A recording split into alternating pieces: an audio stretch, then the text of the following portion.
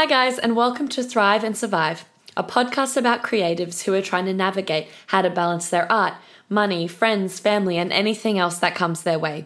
We'll be talking about their motivation, mindset, creative process, and the challenges that they face while they focus on their artistic goals. I'm Stacey Peterson, and my guest today is textile artist Kat from Cat Rabbit. We talk about how her designs have changed over the years, how she creates the little worlds that her sculptures live in, and the direction she wants to take her art in the future. Let's do it. Well, I am talking today to Kat from Cat Rabbit, who is a textile artist. It's so nice to chat with you today. Thank you for making the time. Oh, thanks for having me. Now, when I first came across your work, I was just tickled by it. It's such your designs and sculptures are so unique and so specific that even just looking at them, you can tell they have a character. And I'm just wondering how you create the little worlds that you design to, and is there a process behind it, or you just kind of dream up a scenario and then your hands start working to make it come to fruition? Yeah, maybe that last one is closest to the mark. It depends, I guess, on the actual whatever it is I'm creating. But yeah, I used to kind of have a process where I would draw it, or sketch it all out, and then make it. But now I tend to skip that bit, and I don't know if that's good or bad. It's more that I kind of maybe know how I'm going to go about things because I've done it a few times, so I just skip over it and just start. And usually I'll come up with the character first, and then more recently in the last couple of years I've started making little worlds for them. I guess it's just a natural progression of the work. So I'll come up with a character. Sometimes I will take a couple of days to work out what it should be wearing, and then I'll think of a kind of a world that I'd like it to live in. And yeah, I mean, sometimes the characters, yeah, they don't inhabit a world as such. I like to shoot them just with a really blank background, and people can kind of work out themselves where they think they might be coming or going from. Yeah, awesome. Yeah. And how, I guess it's such a unique kind of style that you have in your pieces. I'm wondering, from when you kind of first started your textile career, were you kind of creating similar things and it's just been refined over time, or have you had a journey of, styles and personalities and things that you focused on throughout? I'd love to hear other things that you've worked on, or how that's kind of been refined over the years. Oh, it's definitely been refined. When I first started making them, they were just gifts. Well, not just gifts. Like, I was investing a lot of time in making these gifts, but they were basically very two-dimensional. I did a lot of drawing. Like, I was going to art school at the time, and I was drawing these little characters that I didn't think had much consequence, very separate from my actual artwork that I was doing at the time. And they were very simple characters, and I just translated them into little two-dimensional cushiony type characters. And then I kind of, as the years went on, I was spending more time making these characters and looking at making them more three-dimensional. I guess, like, I'm always and still now always trying to just make them better, more like they are in my head every time. So, like, every time I make a new thing, I'll add something to it, whether it be intentional or not. Like, I made these little croissant characters, and I was looking at some photos today, and I looked at the old ones I did a couple of years ago. I'm like, they're completely different to me. So I guess, yeah, I guess I'm always adding or trying to make things better. I started needle felting a couple of years ago, which added another dimension. So kind of working with new techniques to see how I can create new characters. Yeah. Does that answer your question? I don't know. So did it kind of start what ended up now being, I guess, the career you followed? It kind of started as a kind of a side thing while you were studying art. when you were at art school, were you studying textiles and at least in that realm, or something completely different and you just happened to fall in love with that as you went?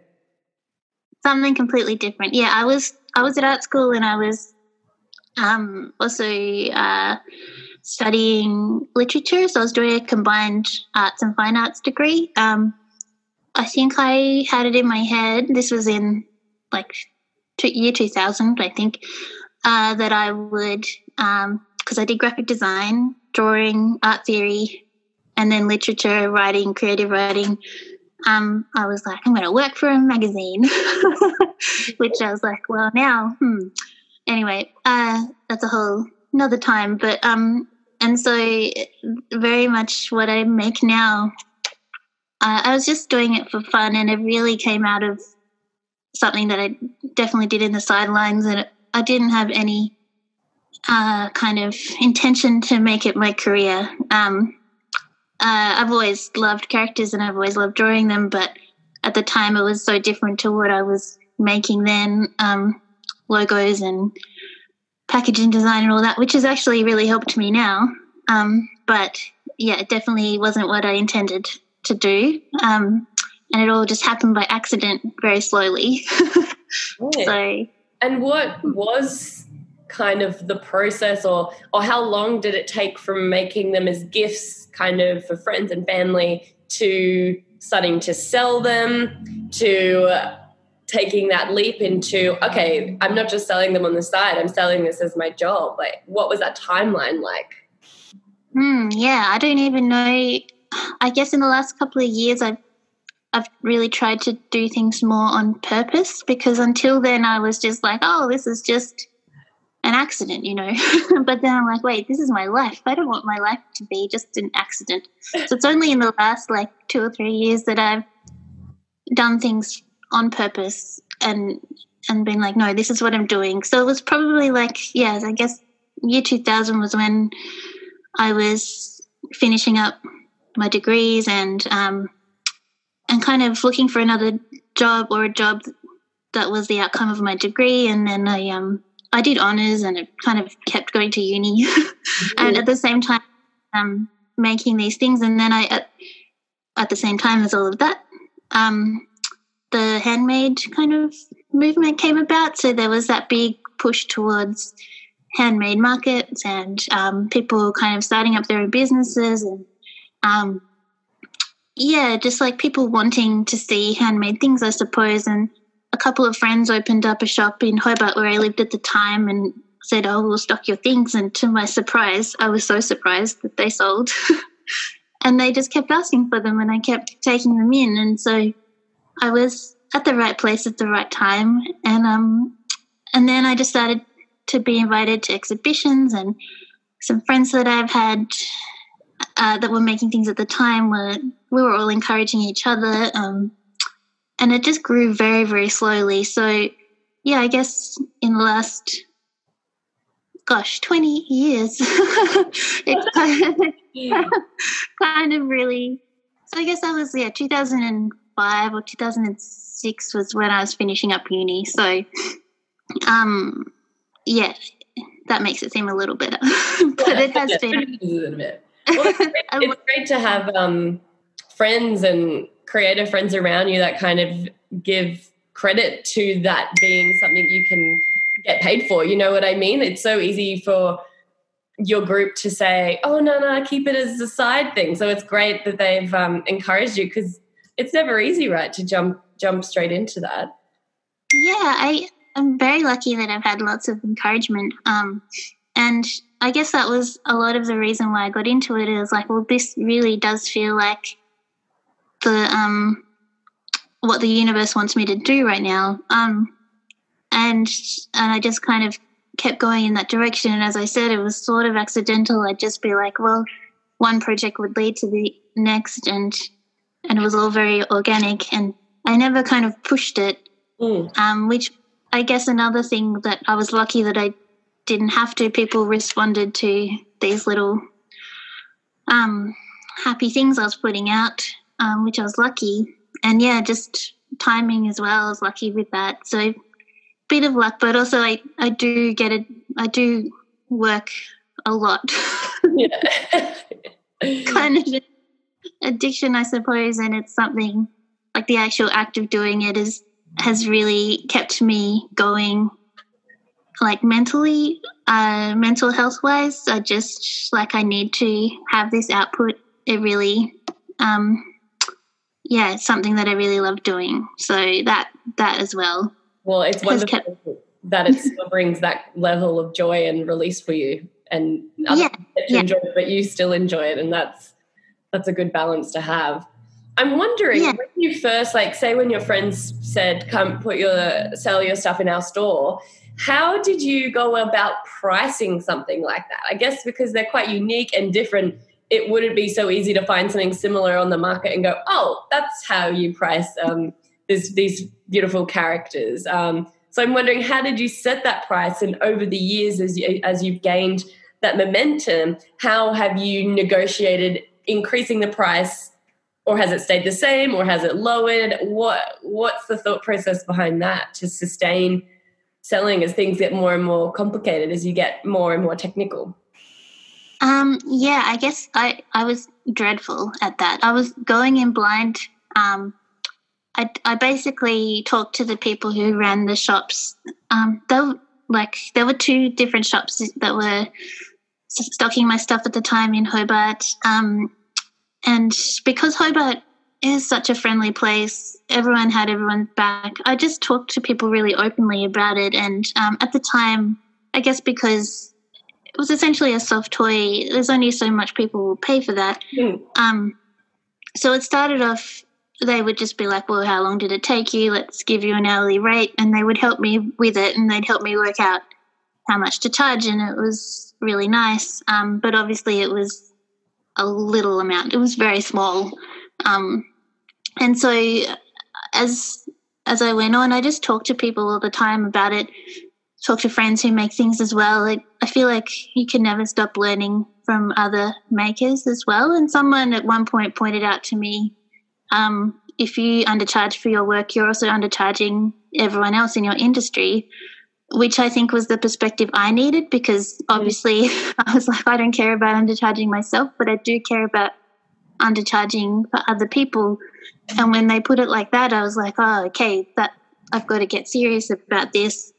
And now I understand, there was a point where with my work, I could either make a lot of work that didn't take so long to put out in the world, but I think I'd rather make less but make it more detailed. So I kind of decided I'd get better at the photography. I'd get better at making an entire world and just expanding on the one character, so that I could kind of use the characters as sort of actors. And so I kind of tried to get better at making insights into the worlds. So in that way, I kind of thought, okay, I'm going to work on my photography skills and try and give them little actions and movements so that I can use these characters as actors, I guess. If I can say, so that was paid off, because your social media, the little movies or things you make on your pages are very charming. So, thanks. So I guess I just decided to trade off for making lots. I didn't want to go that way. I just wanted to make less but make it as good as I could, and I decided to work on those skills like photography and stuff like that, so I could make the most of it and capture them the way I wanted to capture them. I mean, sometimes I can see them with my eyes and they look completely different through the lens. I'm for the better or worse, sometimes they can be so photogenic, but when I'm making them on my desk, I'm like, this is never going to translate. So it can be a surprise. And do you enjoy that process? I know you wanted to do it to kind of focus more on creating quality over quantity. Have you kind of grown to enjoy that? Do you enjoy the social media engagement side of things, or is it kind of part of the job, or it's something you invest in on its own? Oh no, I really enjoy that part. I enjoy that the characters can be used to tell a story, and so in that way, I'm kind of communicating something. Whether someone's employing me to communicate something or I'm just communicating whatever it is I want to communicate. So I enjoy that I kind of am creating something that, then can, I guess, act out a little story for some reason. So yeah, I think I like having just a small amount to work with, or making a designated amount. So usually I work in like a series. If I make a series, it's usually like a 5 or 6 of a certain character, and then they all interact. In a little story. Yeah. And I'm wondering, where would you say most of your business comes from? Like a lot of makers, Instagram is their kind of main showcase platform, and a lot of people come through there. I'm just curious if you're the same, or there are other channels that people find you on and reach out to you, or do you have repeat customers? What's the general breakdown of the people who are purchasing your designs? I think it changes all the time. I do have a few collectors that have stayed with me from the very beginning, which is so nice. And I feel I can't even express how grateful I am to those people. Like, it's just so, when I'm writing a newsletter or something and I know I'm writing to them, it's just like, I probably sound, way too gushy about it. But those people really, have been so supportive the whole way through. And then there's just, like, I like it when new people come to my work. Sometimes they don't understand it at all and they're just like ready to go along for the ride. But mostly I found that it will change all the time. And that is something that I just have to buckle in for. So, for a while I was selling through my Etsy shop mostly, and then I just switched to markets for a while and did markets, and then I kind of went away from markets and I thought, no more markets. I'm going to do this. Like you just, there are trends, I suppose, of selling, just like there are trends with anything. And I'm just, the only constant is that I keep making things. And now in this tricky time, I guess it's all online. But I'm kind of trying to focus on just things that people can see via social media. So just like a little snippet that will maybe, be a positive little insight for the day. I don't know. Yeah. Because I don't know, it's weird when, like, you think about what you can provide that is free for someone to kind of engage with. I don't always want people to have to pay for it, so it's nice that I have this kind of Instagram as a kind of little place, a little playground, I guess, where I can test things out and people can watch and just enjoy it. Yeah, that's wonderful. And with so many kind of negative things out there at the moment, it's nice to have that reprieve and have some joy. How I'm wondering, has the situation of self-isolation and the social distancing restrictions, how has that impacted your work? Have you noticed it's had an impact on your creativity? You hear so many people say, now I'm inside all the time, I'm feeling more creative and productive, and others are the opposite. So I'm just curious what your personal experience has been with your work. Yeah, it's I guess it's like swings and roundabouts. I find I'm distracted a lot easier. But I do work a lot from home anyway, so that part of it is fine. The way I communicate with my followers and stuff hasn't really changed, but I guess it's something that you always wonder, like, how will it trickle down to affect you later? Like, but no one really knows that part of it. So I guess lovely uncertainty factor. Wonderful. But yeah, I mean, it's the same for everyone. But in terms of how I work, I guess the only thing that's changed is that I have to have a list beside me because my distraction is at a point where I'm like, I have to distract myself with actual practical things because otherwise I'll just end up, I don't know, I have this thing with like putting all the food in my house in jars. Like it's so satisfying.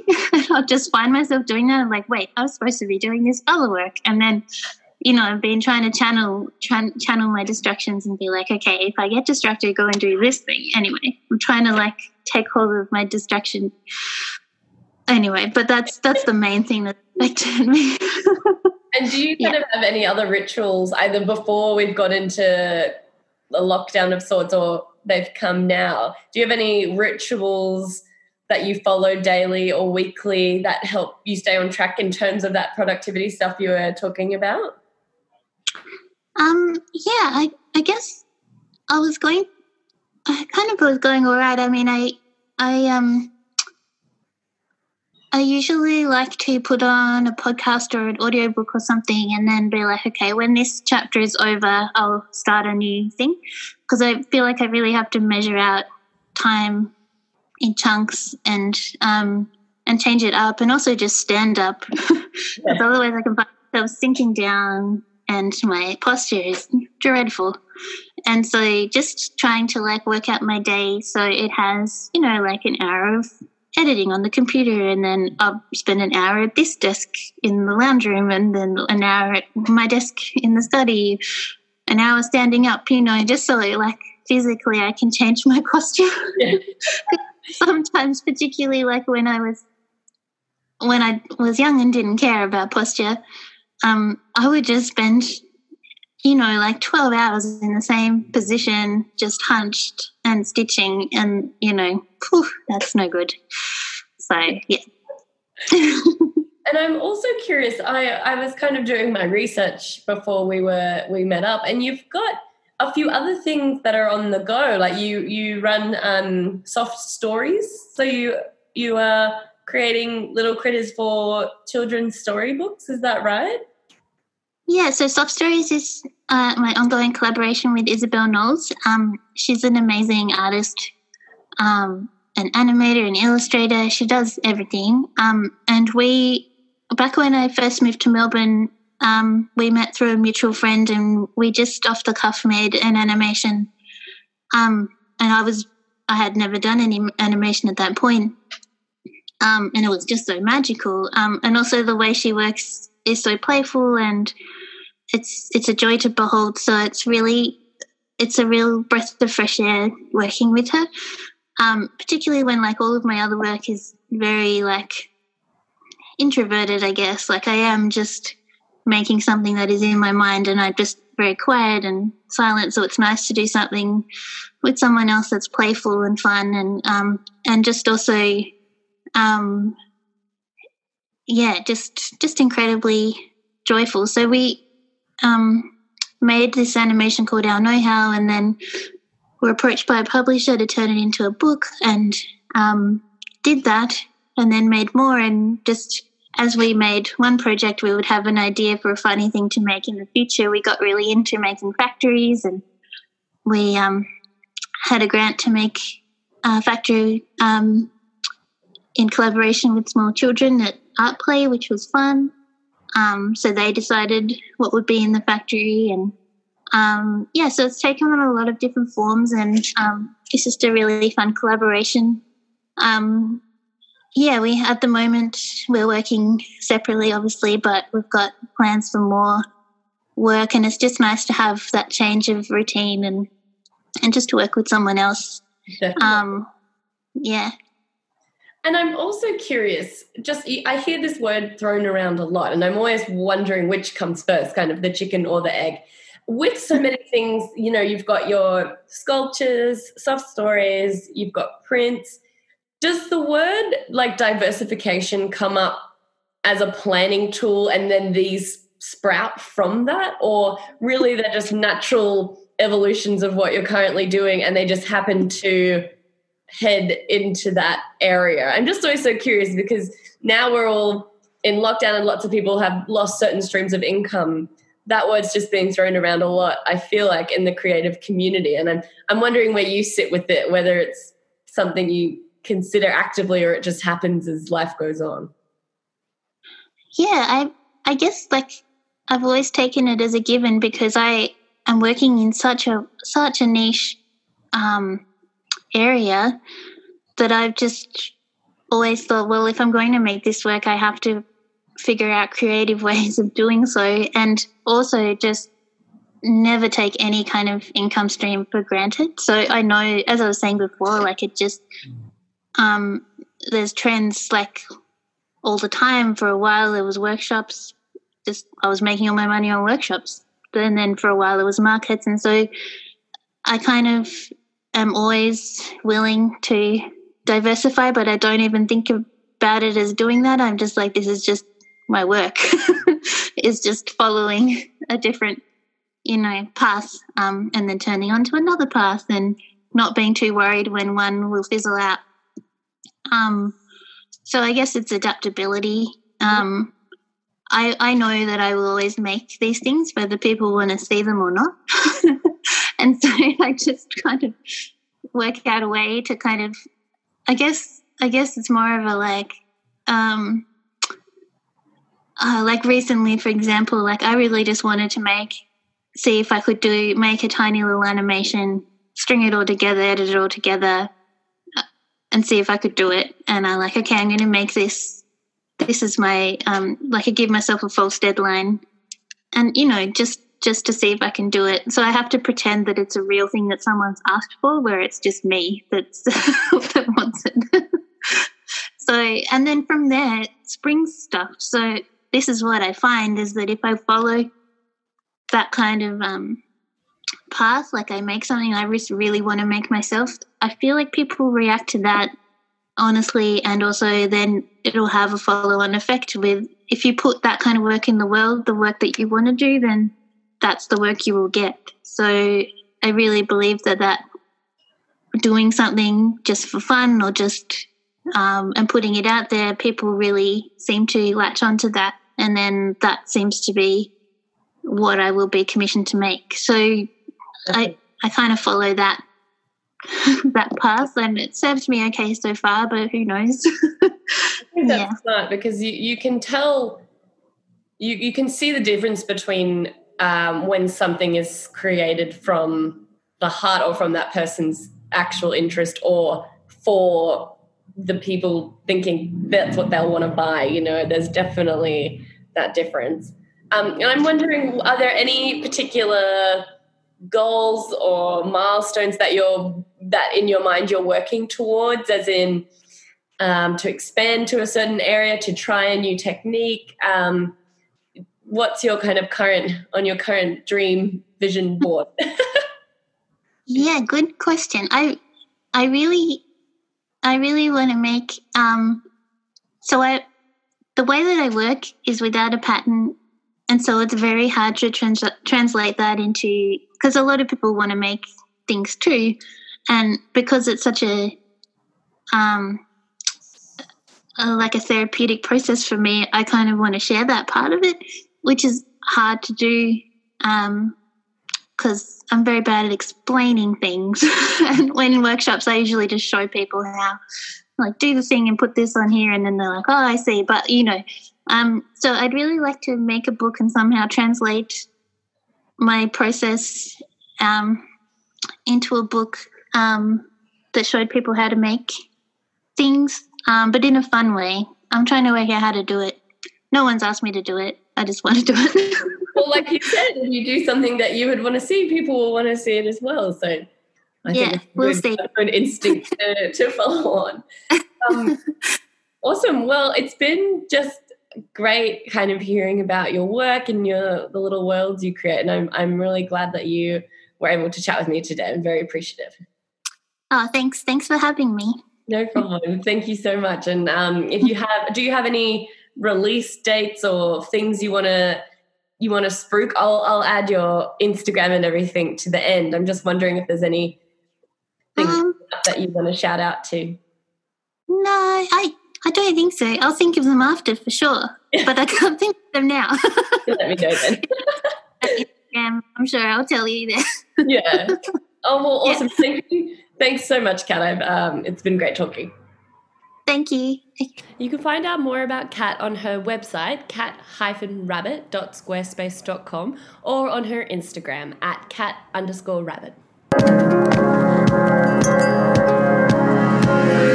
Thanks for listening, and I'm excited to bring you along to meet some more interesting people who are balancing the art of making art.